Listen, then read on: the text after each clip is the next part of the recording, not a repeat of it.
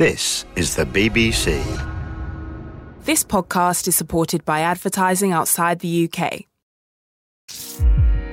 BBC Sounds. Music, radio, podcasts. This is the TMS Podcast. Classic View from the Boundary. Hello, welcome to another classic View from the Boundary. I'm Jonathan Agnew, and I've been fortunate enough to be the BBC's cricket correspondent for nearly 30 years, which is quite a good stint, you'd have thought.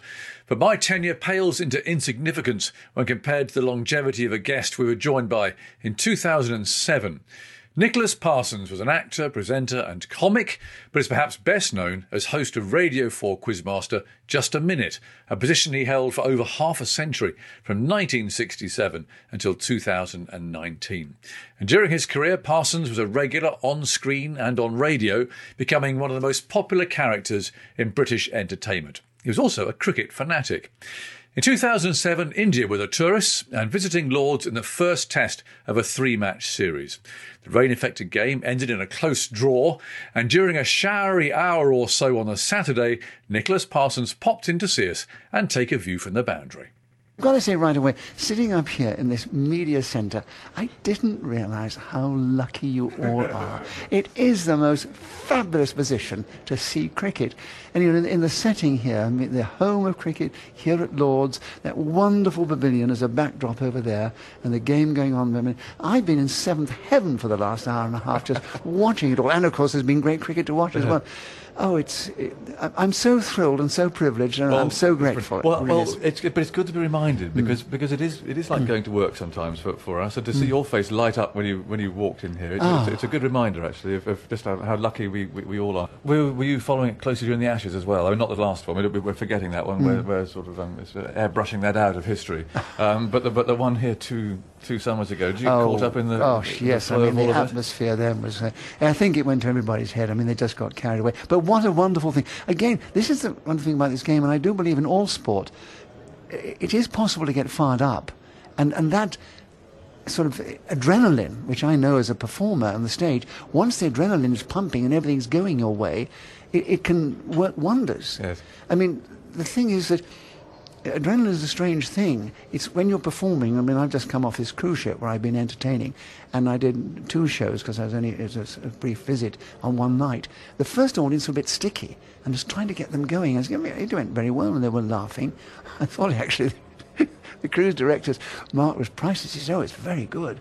And I said, "Well, they're a bit sticky." He said, "Yes, but nobody left."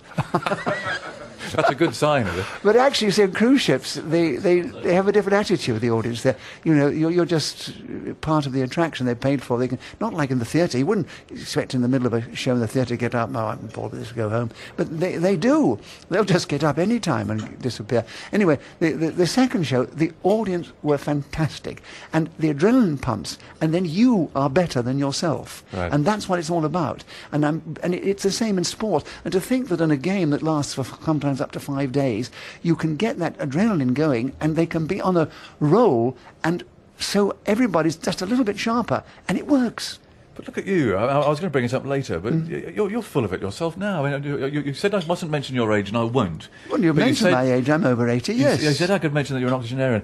This energy and enthusiasm that you have, it's fantastic, isn't it? Where do you summon that from? I don't know. It's natural. It's part of me, isn't it? I mean, I love my work. I love my profession. I struggled very hard to get into the profession because my parents at the time, you didn't do what you wanted. You did as you were told.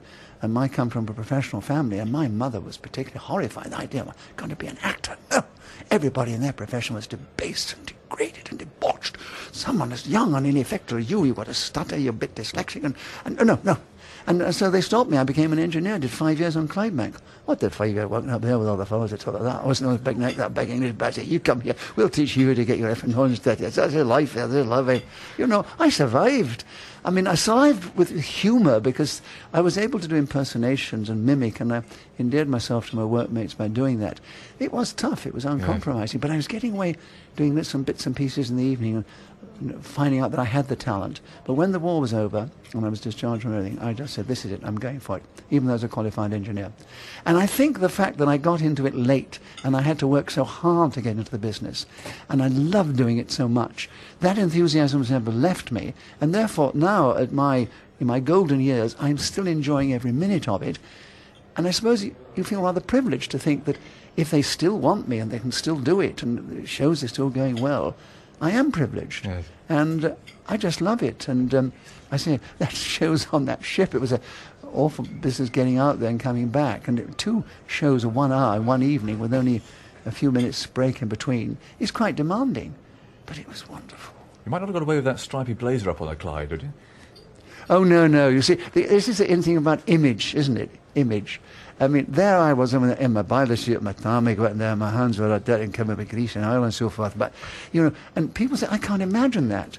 I know, because you do something, and then, of course, when I worked as a straight man with Arthur Haynes, and I was always smart and suave, and of course, you was the foil to the working class representative that he was. And people always think that, that was the image, that was me. And then when you wore lots of different clothes presenting a quiz show, which is a very cool job to do and trying to keep the people, they think that is definitive you. And I say, no, that is your image of me. And for that job, that's the image I have to project. For that job, that's the image I have to project. And when we do Just a Minute, it's a bit different image one's projecting, because we're having fun, I'm dealing with comedy, I'm dealing with some of the wonderful comic minds in the profession. People, yes. Oh, it's great, but whatever job you do, it's a perceived image. It's not the you. I mean, you as a professional are projecting something which is akin to the real Jonathan Agnew, but that is your professional image. And maybe at home you're a little bit more laid back and casual and relaxed. We don't know, but not professionally, see. You can't work at this rate, actually, in real life all the time, can you? No, I'm more selective. The blowers would explode, I think, if he was himself for any more than 20 minutes that he is behind the microphone. Exactly. It's great to speak to someone of your age about cricket, Nicholas, because you really can take us back, can't you? To absolutely. A long way back when you first encountered this great game. Well, was it in pre-war, or can you remember? Of course, pre-war. Yes, I remember back in the 30s. I was always imbued with the sport, of following the sport. I mean, I've always played a lot of games, and I'm a great sports person. If I hadn't been an actor, I think I'd love to have been a professional sportsman. And it's interesting that rugby was the one I excelled at, and got my colours and everything, and I was at Glasgow University for 3 years, and played actually in an East v West trial for Scotland. Really? But where were you? Somewhere in the backs, were you? Yes, in the front. I mean, everybody says, well, I'm 12 and a half stone, always have been, haven't changed. I was in the forward, and they said, but yes, I was loose head, but they said, your weight. But when I was one of the heaviest in the pack. It's only, the game's evolved in a way where now you get the 13, 15 stone fellows in the pack, right, which didn't happen then. But cricket, which I did well at school and university, but I didn't excel in this. I did in other games, but I loved it. And I've always had this passion for following it. And my county, which I adopted as a follower, was Surrey, because my father was a doctor, had taken a practice in Clapham, and it wasn't far from the Oval. So I used to go to the Oval and watch them all from the boundary there. I remember sitting down there with my little packet of sandwiches. I can tell you the name of that team that I watched. I mean, it was... Do you like the first Surrey team, yes. The first Surrey team that I saw, which was... Andy Sandham was still playing then. Hobbs had retired. It was Sandham, Gregory, Squires, because they didn't have the names, Christian names then, it was the professionals' names. Squires, I think it was Stan Squires, Barling, Fishlock, who did play for England once or twice, J.F. Parker, he wasn't, it was Parker J.F., and then of course the captain then, E.R.T. Holmes, amateur, and vice captain H.M. Garland Wells, and then was the other fast bowler Watts, who opened with Gover, and Brooks was the wicketkeeper. Oh, word. And that was the team. And Gover, there's a name that actually can link us together, because I was lucky enough to go for coaching at Alf Gover's cricket school in Wandsworth, actually. What a lovely, pretty old man he was when I met him. I'd love to see him in his pomp. He was legends abound of Alf Gover. Yes, because he was called the flat-footed fast bowler. He used to run up this long run, and he didn't look as if he had flat feet, but he was a good... But the sad thing about him, I remember from reading reports, is that Alf had more catches dropped off him than any other fast bowler bowling at that time. He didn't have a very good team to support him. Surrey weren't shining very well at that time. It was only after the war, when they had those wonderful teams teams with PHB May and others, and then of course the golden and the Bedsers, and then the golden years under Stuart Surridge, and with Laker and Locke and other ones, and 5 years running they were number one was it the league? No, the championship. In the championship, yes. That's a little senior moment. So you see, Don't worry, it does get in occasionally. The championship, of course. We can forgive you that. And no, it's just trying to get over all the information in the limited time we have. Yeah. But Alf Gover was the man, was he not, who in India had attack of the Delhi belly when he was running into bowl, and he actually didn't let go of the ball and kept running, didn't he? That's right. The dressing room. That's right. He kept had to pull him out. And he right to the dressing room. They came in eventually, knocked on the gents' door and said, "Excuse me, Alf, can we have the ball back?" Yes, I don't know if it's apocryphal or not, but it's always an Alf Gover story. But that lovely, slightly shambolic coaching school above the garage in Wandsworth. In Wandsworth, yes. Did you go to that? Yes, because when I started playing charity cricket for the Lord's Taverners, I realised I should get a little bit more proficient. So I went along to Alf's place, and of course then I told him of my connection and love for Surrey. And Alf was very good because he became president of the Surrey Cricket Club one time, and I went and did a couple of speeches for him. And of course then, once I did start playing charity cricket for the Lord's Taverners, then of course my cup was flowing over, because I was turning out in charity cricket matches in the 60s with some of my heroes. I mean, with Dennis Compton and Bill Edrich. Bill became quite a mate actually. Godfrey Evans and Richie Benham I've just seen. Just a dream come true. Yeah, it was a dream come true. Yeah. And there were these great heroes, these great players, and I was walking out to play with them, and they were telling me where to go in the field. Yes, sir. Thank you very much, sir. In fact, I've actually played here at Lord's. Now, that was another dream come true. It was we were playing a game of my dear Colin Cowdery, whom I became very friendly with. Yes. And Colin, we were playing down there to the left, I remember it vividly. But walking down the steps of the Lord's Pavilion for someone who's got this passion for the game, and walking out to bat, it was a game of 1 or 2 celebrities and 1 or 2 top cricketers. And I got a few runs. The boundary was quite close on that side. And I remember Jack Simmons of Lancashire was bowling. And I got 1 or 2 off him. And what I say about a charity cricket game is that cricket is great because in charity they've come to see you play. They've come to see people get runs. Because you don't want to get the whole team out for 12. Because there's nothing for them to watch. And we want to make money by going around and talking. And I've always said, and Frindle, I've played so many times with Bill Frindle, because he used to play great. He was a very good fast bowler. Fearless fast bowler, wasn't he? Oh, fearless. Fearsome sight. And not like Ryan Sidebottom. He saved my life once when he was on the commentary box, because I would rather go out and face a professional fast bowler or a professional bowler than a top club cricketer. Right. Because they see a celebrity walk out. They've got this big crowd they've never had normally, just had a few friends watching. And suddenly, celebrity comes out. Oh, this is it, Fired up. They want to get his scalp so they can boast about it in the pub next day. And they really fire it at you. Or even try and hit you, probably. And once, actually, I was playing it, I can remember what the game was now. It was up at Penn Street. It's a beautiful little ground beside the pub there. And this fellow came in, my very first ball. And it was an absolute beamer. And it was dear Bill Frindle was on the commentary at the time. He said, come off it. Look, he's a celebrity. He's not a professional cricketer. Fade back. And I mean, my first ball, so fortunately, my reactions must have been quite good then, because I was in the middle age. I did duck out of it. And I only realised, next day, I was opening in the West End of London in the Rocky Horror Show. I could have been maimed. Might have been knocked away from it, yes. And, in fact, I was then on the Council of the Lord's Taverners, and I brought this up and I said, by the way, do we have any insurance on our cricket games? And they said, no, I don't believe we do. I said, I think you should make those arrangements because, we could have accidents.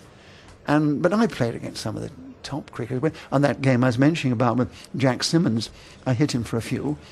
And I think Jack thought, this is what they can do. You see, he wasn't being too aggressive.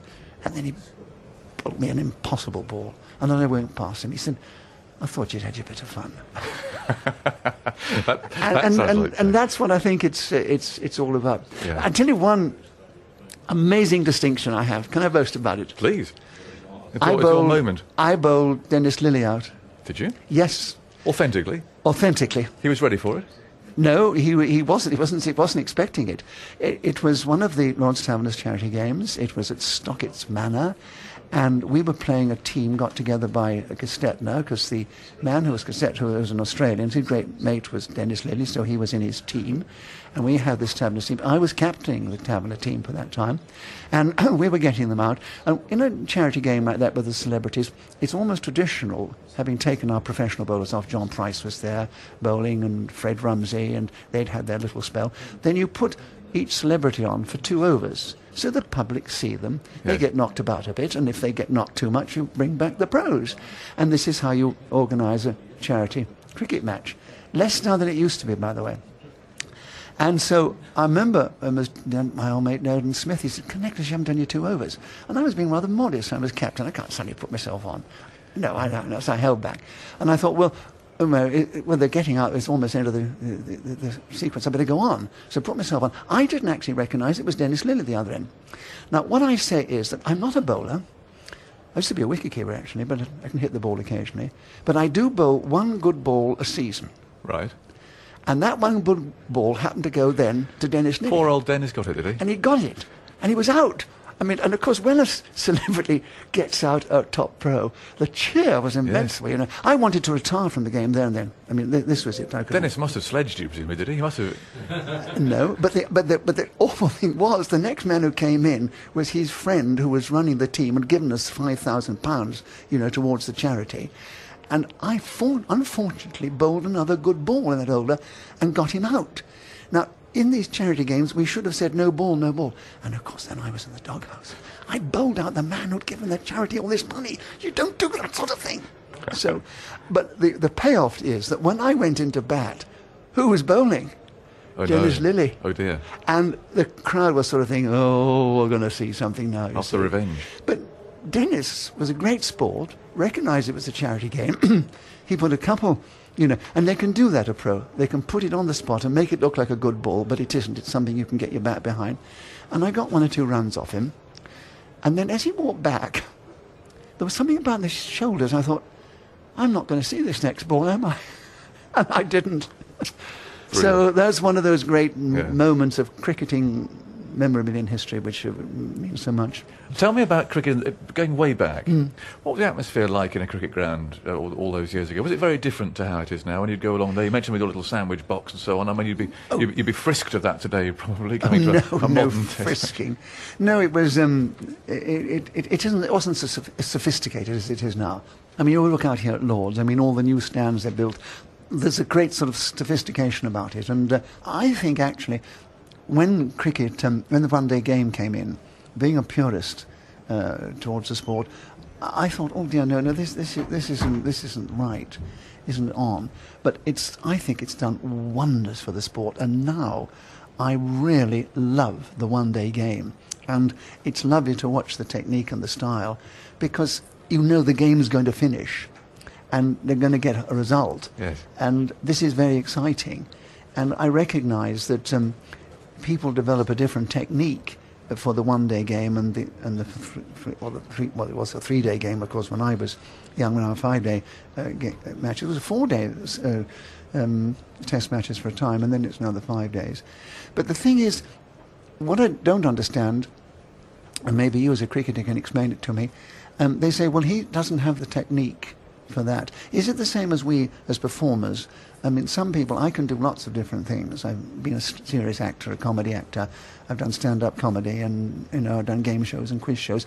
I adapt my professional technique to encompass whatever discipline is required for that particular job. Versatility is the word, isn't it? That's what we're looking for, I What? think. Versatility. Yes, it's the That's what we're looking versatility, for, but yes. you adapt your technique to whatever the job demands. Yes. Now, does the average cricketer, is he become a specialist in 5-day games, a specialist in 1-day games? I would have thought that the difference is only marginal. They could have adapted their approach and their technique so they can encompass both. I think it's absolutely right. And England at the moment still seem to be going through a phase of not knowing whether they pick people who bowl a bit and bat a bit and therefore are useful in a one-day setup, or whether they go for those specialists and who play Test cricket and who you hope can adapt to playing a little bit. Michael Vaughan's quite a good case in point, isn't he? Yes. He's someone who's really struggled in one-day cricket. He's had lots of chances, never scored 100, and he's gone out. So I guess he hasn't had that versatility. I suppose one of the best examples of that was Triscothick, who's unfortunately not available at the moment, but hope he will be. Let's hope he does recover from his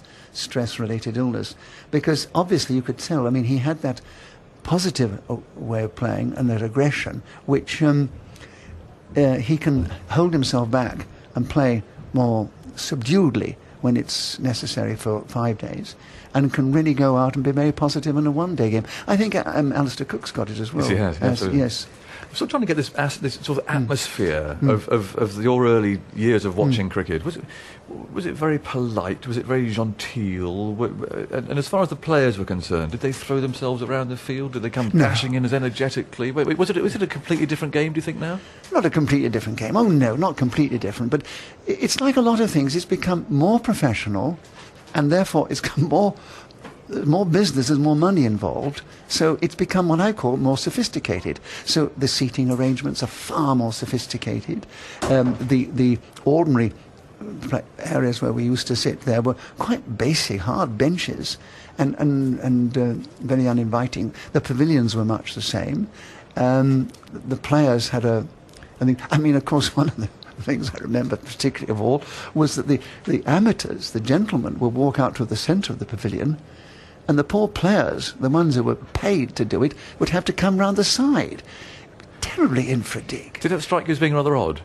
I always thought it was a bit odd, but wasn't sufficiently, as a youngster, as a boy, we just accepted it. You were questioning enough to... You didn't question it to see what about. In fact, you accepted the gentlemen be players' games. You know, what a snobbish thing to say. Certain people, because they weren't being paid, were gentlemen, and those who were being paid were players. It does seem absurd now, doesn't it, looking back at that? It wasn't that long ago. It wasn't. It has evolved, and now, of course, the more money in the game, with the one-days and now the 2020s, which has got quite exciting, but not as good as the one-days. It's a bit of a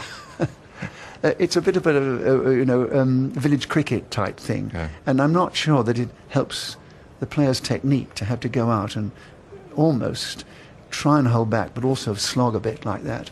The thing about sport is, and it's less so now because I think they're a bit aggressive about it, but when I was young, we played, and if you lost, there was no dishonour in losing. You played to the best. Yeah. Now, of course, they all want to win, which is good, but it does show me life is about being successful, and if you are successful, it's always at somebody else's expense. I mean, I'm in the most competitive profession in the world, where 75% of members of our union equity are always unemployed. It's tough. It's very tough to get anywhere, very tough to achieve anything. So you have to accept that competitiveness, keep your sense of proportion, and enjoy what you do. But you can play your game and enjoy it and be competitive, and from that you learn. But youngsters, by playing games, by playing sport, can express themselves, get rid of a lot of surplus energy which all these youngsters have, and learn how to take the knocks if they come. And if you lose, it's far more important to go out and play a sport and lose and come back fighting and try and win the next time than not play. Well, let's move away from cricket for a while, because I want to talk to you. There's people, there's you, there's Bruce Forsyth, there's dear old Bob Monkhouse, of course. Just the faces of 40-somethings' lives. I mean, you were there on our television sets all the time, but particularly those three, I guess, real iconic figures. Are you still recognised around the streets now as you might have been maybe 20 years or so ago? Oh yes, I'm still recognised, and thank goodness, because once you stop being recognised, you realise you've had it, because it's a strange thing. If you don't appear quite frequently on your television screens, people think you're dead. And I mean, you can star in the West End and have a run for well over a year, and it'll be probably the most memorable thing that you've achieved in your professional life.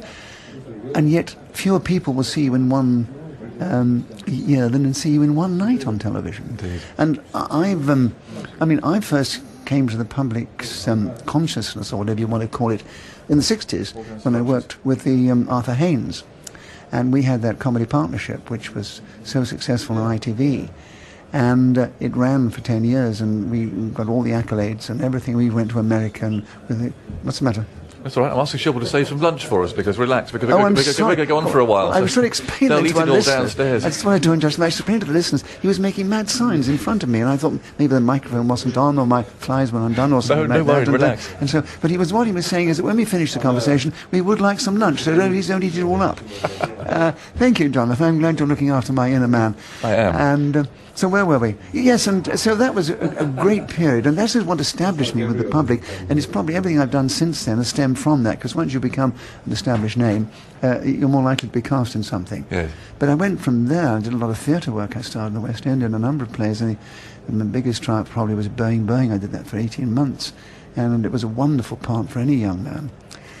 But the sad thing is, you see, that all these things you've done, which I'm particularly proud of because it required more of your talent.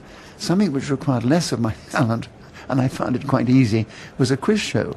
And the Sale of the Century, which began in I have to bring that up, you see, because I wasn't a West End goer in my youth, but I did watch Sale of the Century, and there you were. I mean, virtually every night beaming there on the screen. I'm afraid that's what I'll have to remember you for, Nicholas. Oh, well, it doesn't matter. I'd rather you remember for just a minute than Sale of the Century if you want to, because you're a radio man as well. Yes, that's true. But the thing is, it was incredibly successful, and naturally you don't buck success. I'm very proud of the success I had, because whatever you do, you must have contributed to it.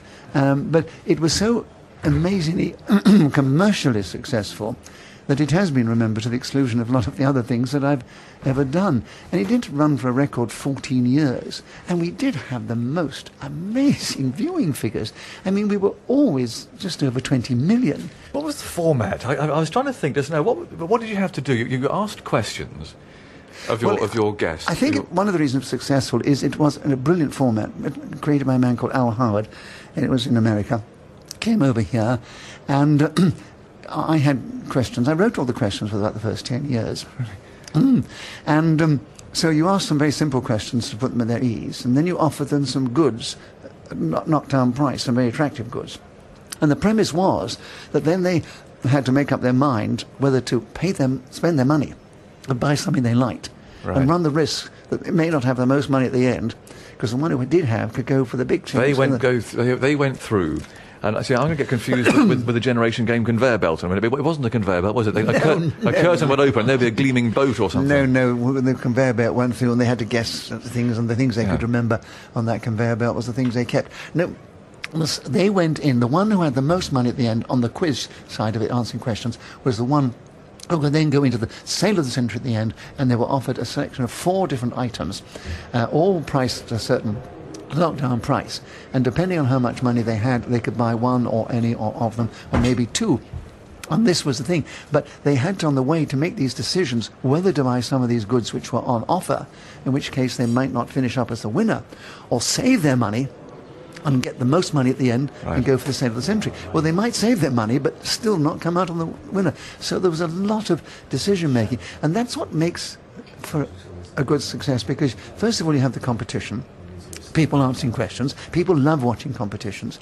But when you also have decisions to make, and so you generate this, and I know from people, members of the public who spoke to me, said, how much they enjoyed it.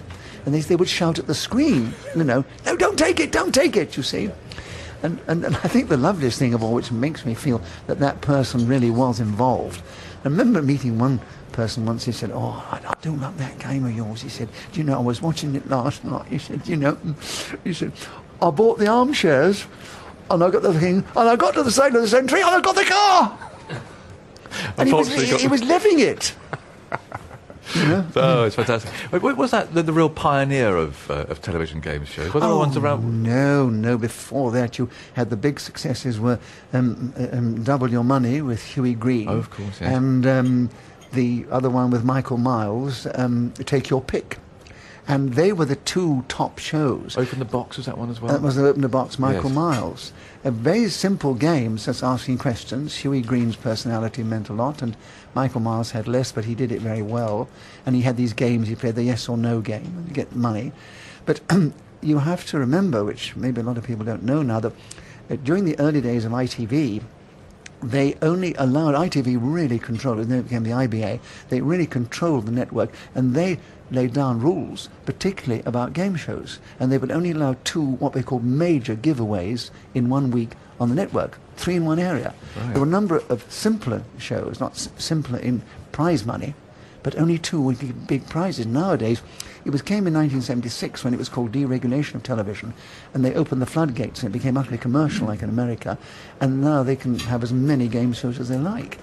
And as a result, the press would take on this attitude that game shows were a bit, they were a bit down market, and they became very condescending the way they criticised them. And nowadays they do the right thing. They criticise them whether it's a good game show or a bad game show. Yes. And there's nothing much you can criticise in a game show unless you ever go at the fellow in front. So when Sale of the Century started and became incredibly successful, and it really was. I mean, we hit the jackpot. There was the second year we were running, we ran for the whole 52 weeks because there wasn't another comparably good game show on. Yeah. And this, I got from the press, this awful press sort of really castigating me about how I spat out the questions of the contestants and how I was going. But what I was doing as an actor, I was trying to make it dramatic and exciting by bringing a sense of drama into it. And the questions I wrote for the last sequence, which were very quick, snappy questions, on the basis that it required on quickness of recall in order for them to make more money. And I used to talk to the contestants beforehand to put them at their ease so they would be at ease with me when I was putting the pressure on. And I used to say to them, I said, if I snap you off towards the end because I want to get on with it, remember, I'm doing this for your sake, not to create excitement, but look at it logically. The more questions I can get in the time available, the more money potentially you can make. And when you think of me being criticised for being aggressive, and you think of the way Miss Robinson runs in The Week Is Late now, I mean, it's ridiculous. Yeah.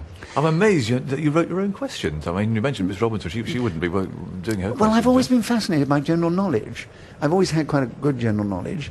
And when I first got the job, it was an American show, and they sent over all these ghastly questions from America, because it came with a package. And they were terrible, and I told them, I said, I can't read these out. So I started writing myself. It was only after about a year when they said, we're going to get somebody else in to do the question. I said, but why? I've been doing them all. I said to Peter Joy, our producer, I said, you didn't think that those were the stuff you sent from America? He said, I thought they sounded a bit British. I said, it was me. He said, but it's illegal. The IBA won't allow it. You mentioned the competition between cricketers, of course, and so on. But the competition between, I know you, Hughie Green, Bruce Forsyth, Michael Aspel, I'm trying to think of any others. There were those sort of little group of you, really, weren't there, who were the front men for all these programmes? No, it's a very competitive profession. I mean, you only get a job at someone else's expense. I mean, sometimes there's been jobs in the theatre and films and so forth that I was very anxious that I would get. And when they cast somebody who I didn't think was quite up to it, then you would get a bit niffed. But I've always had this attitude, if somebody got a part in a play or a film or something which I particularly wanted, and they are good, I'm very happy, because I thought, well, they preferred him. It was their choice. I can't complain about that. And they at least have the talent to do the job. Yeah. Because there's so many people around who have got lots of talent.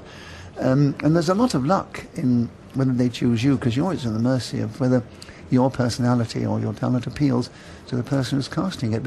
But there's no rivalry when I was doing a quiz show in that sense. I mean, I mentioned there's other two, Hughie Green and Michael Miles. Those two shows had disappeared, and there was a vacancy for a good new quiz show, and that's why Sale of the Century happened to fill that niche, and it took off and became successful.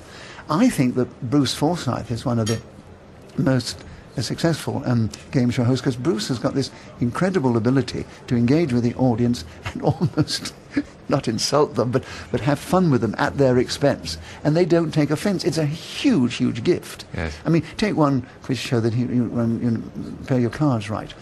I was on a programme quite recently being interviewed, and they said, your show was voted one of the best. Do you think the quiz show host makes? I said, no, it's a contributory factor, but you take a quiz like Play Your Cards Right, which I don't think was a great game. No. But Bruce's personality... It was all just a gamble, wasn't it? And Bruce, yes, and Bruce's way to play it and his personality made it a huge success. Yeah. Bob Monkhouse was superb at his job, a great game show host.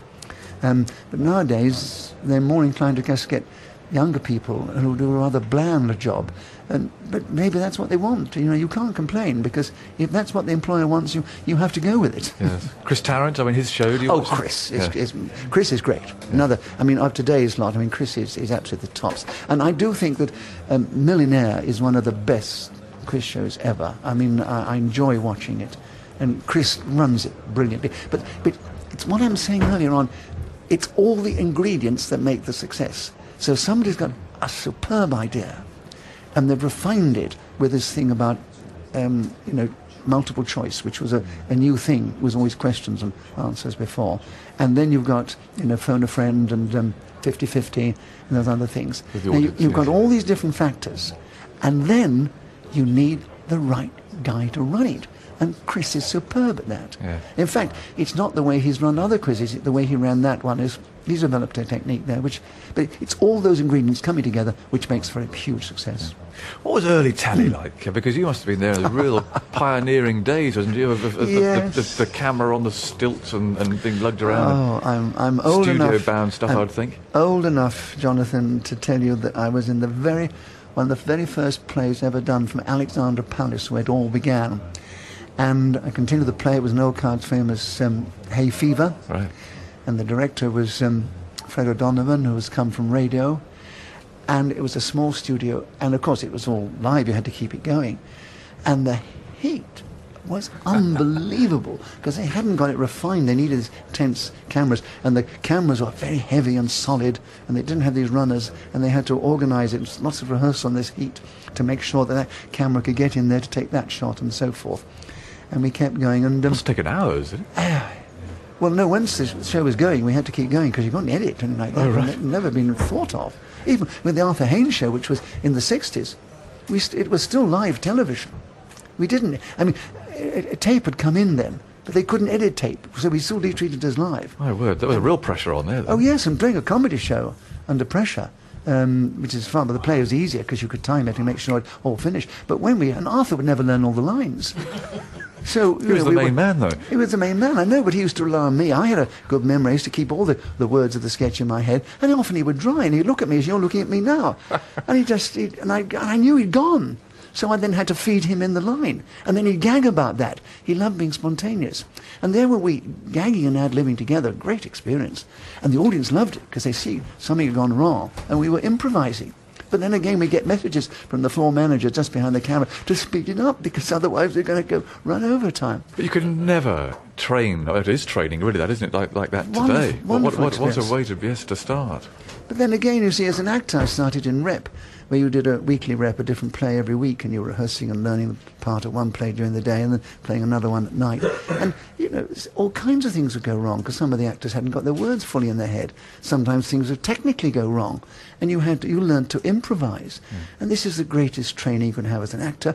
And I was privileged with Arthur Haynes, because it was a wonderfully successful show, and we happened to blend so professionally. It was a mutual rapport which created this sort of as a professional empathy, I think would be a good word to use, which created a bond. Like Eric Moore and Ernie had it, and it was a magic that when they were together. I think we had something of that, and it was very sad when he got a second heart attack and died. Mind you, he had changed his mind by then, and he thought I was getting too much attention and got rid of me and got somebody else in. But it didn't work quite so well. This is the proof of it. The public get used to that particular partnership. Yes. But it was a wonderful, wonderful time working with Arthur. And I say, live, it was so exciting. You see, the adrenaline pumps twice as strongly, because you can't make a mistake. Yeah. And if anything goes wrong, you've got to get out of it and still finish on time. I've had such a wonderful training. There's no wonder that I could encompass any kind of job now, because my days in rep, my days with Arthur Haynes, and improvised comedy on... And of course the sketches were written by that wonderful man, Johnny Spate. Right. That's how he started. And Johnny would write these wonderful, wonderful ideas, wonderful sketches. I'm actually trying very hard now to get these sketches back on television, because They'll work now, would they? They'll stand the test of time? Well, it depends, because they're all in black and white. And there is, to some extent, some of the shows, there is a period feel about them. But the sketches, the comedy, is timeless. Yes. It's wonderful, brilliant, original writing by Johnny Spate. And we did break new ground in comedy. And you'd have called us at the time, but they'd use the word alternative. I think it's a ridiculous word anyway, because there's no such thing. You know, if something's funny, it's funny. There's no such thing as alternative to humour. And we're talking to, we're putting together a package and taking it to the broadcasters, saying, here's this. And it's timeless, some of it. And hopefully they'll buy it. Yeah. And it'll have because a lot of people have forgotten about Haynes and Parsons together. You see, Tony Hancock's and his sketches, and there are far fewer of his material available, and some of his stuff isn't as funny as ours. They've always been reminded of Tony as the years have gone by. His very clever brother, Roger, who was his agent, has always kept them in front of the public, so people remember it, and they have the memorabilia comes back and they enjoy it. And I'm afraid people have forgotten this. And we hope that we can revive something. There's still people who remember it, and also strike a chord where people say, gosh, this is amazing. We'll still see you on reruns of Benny Hill shows, though. Yes, I did 3 years with Benny. What was he like as an individual? Benny was one of the sweetest, loveliest men I've ever worked with. He was genuine. He knew exactly what he wanted, and he didn't deviate, but he did it with such gentleness and charm, and very generous. Most comedians have difficulty putting their hands in their pockets. You know, there's some insecurity there which has probably driven them to becoming performers, going out there and facing an audience and getting that reassurance. And maybe the money they get is a reassurance that they can achieve it. But I've met very few comedians who can open their pockets and give me one. I mean, it's apocryphal. I mean, stories they tell about Max Miller from the old days and Tommy Cooper, whom everybody loved, but Tommy never put his hand in his pocket. Tommy's great gag was that he'd meet you and he'd say, oh, let's have a drink. Right, yes, no, it's, and you say, thank you, yes, you have a drink. Right, he said, what's yours? And you say, oh, well, I'll have a gin and tonic. Great, I'll have one too, thank you very much.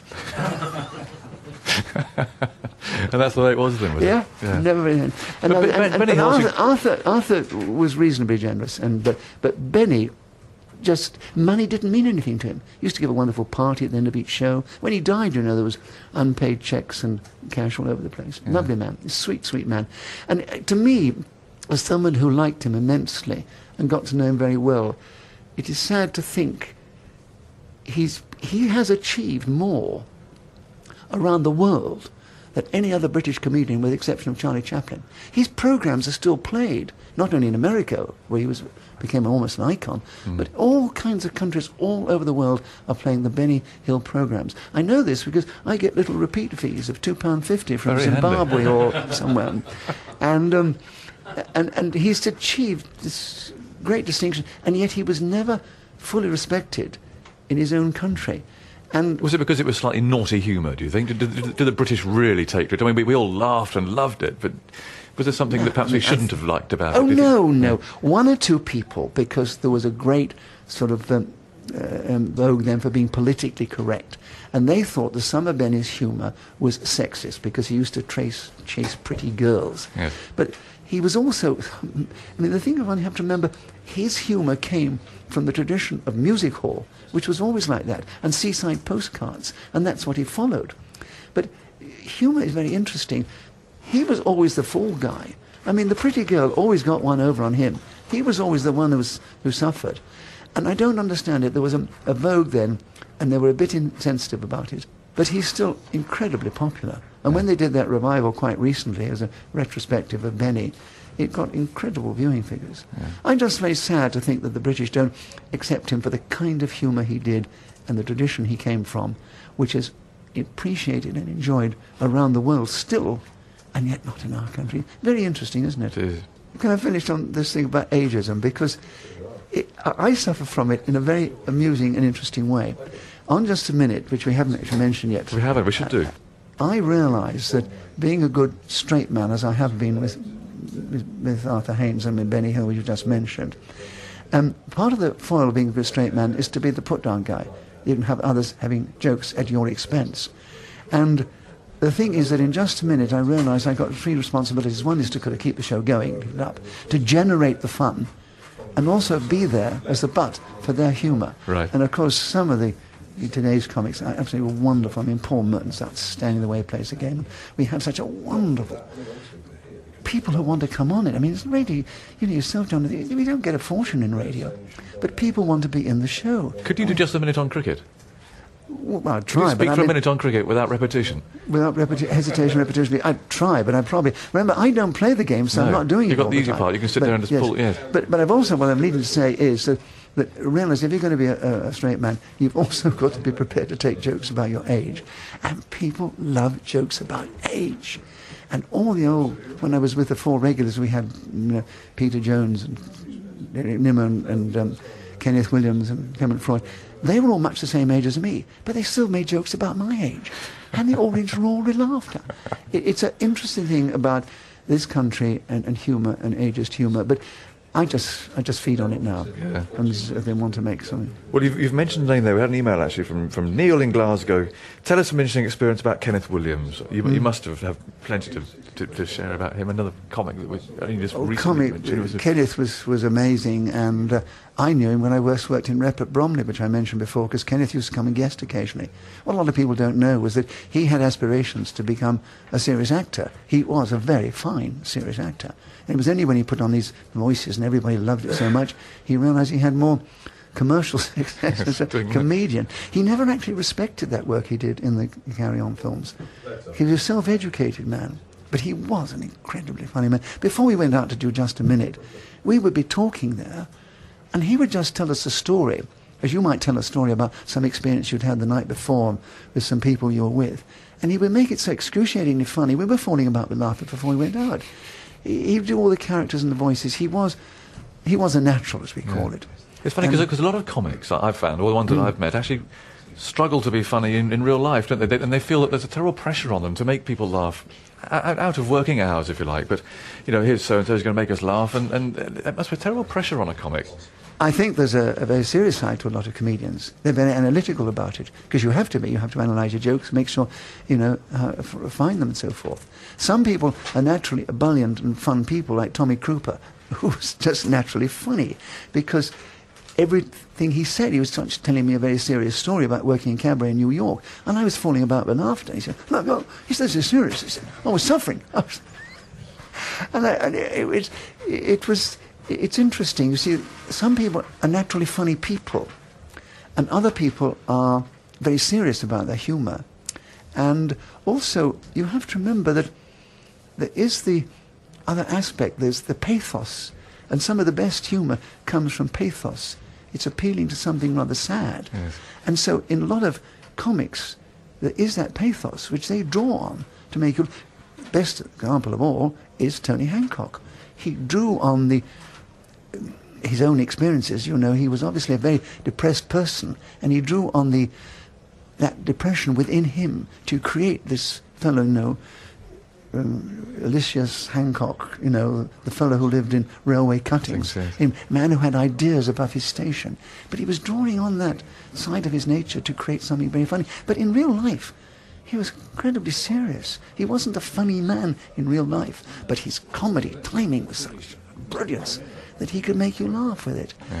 Comedy is it's a lifelong study, and I feel privileged to have worked in comedy all my life and with some of the greatest comedians, and my knowledge and feeling and understanding of it is amazing. And I think that's one of the things that keeps you going. It's the fact it is always unpredictable. You never know where the laugh is coming and how you'll do it. And when I do my shows, my after dinners, and I tell me, see, sometime that joke will get a better laugh than another time. And I know it's that subtlety of timing that is breaking through and creating something. I mean, you've only got to hear an amateur tell a joke, which you maybe heard, and it's quite embarrassing. Then you hear a pro tell it, and it is that subtlety of timing that suddenly makes it funny. And also it relies on the speed of delivery.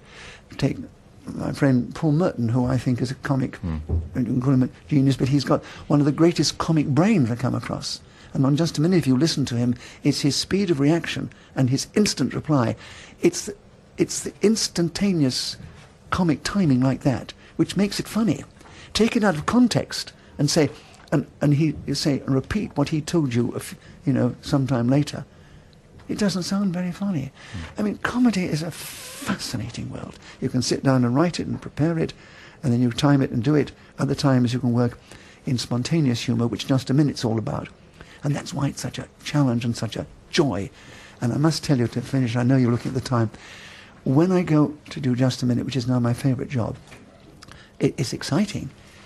And there's a sort of adrenaline rush, because you never know what's going to happen. And you're living dangerously professionally. And it's that thing, will it happen? And somebody once said to me, do you still get nervous? And I said, well, I wouldn't be in the business if I wasn't. But the thing is that as you get more experience, your nerves take on a different attitude. When you're young, you're nervous because you think, wait a minute, will it work? Can I hack it? Are they going to laugh? I might fail, yes. I might fail. But when you've done lots of experience, you know, like Just a Minute. Yeah, I go out to Just a Minute every time. I think, we've done it before. I've been doing it for 40 years now. I've done nearly 900 shows. I've done it. And you get a bit nervous and tense because you think, will it happen again? And so that, as far as adrenaline, and you go out and hopefully something will happen, and it happens again.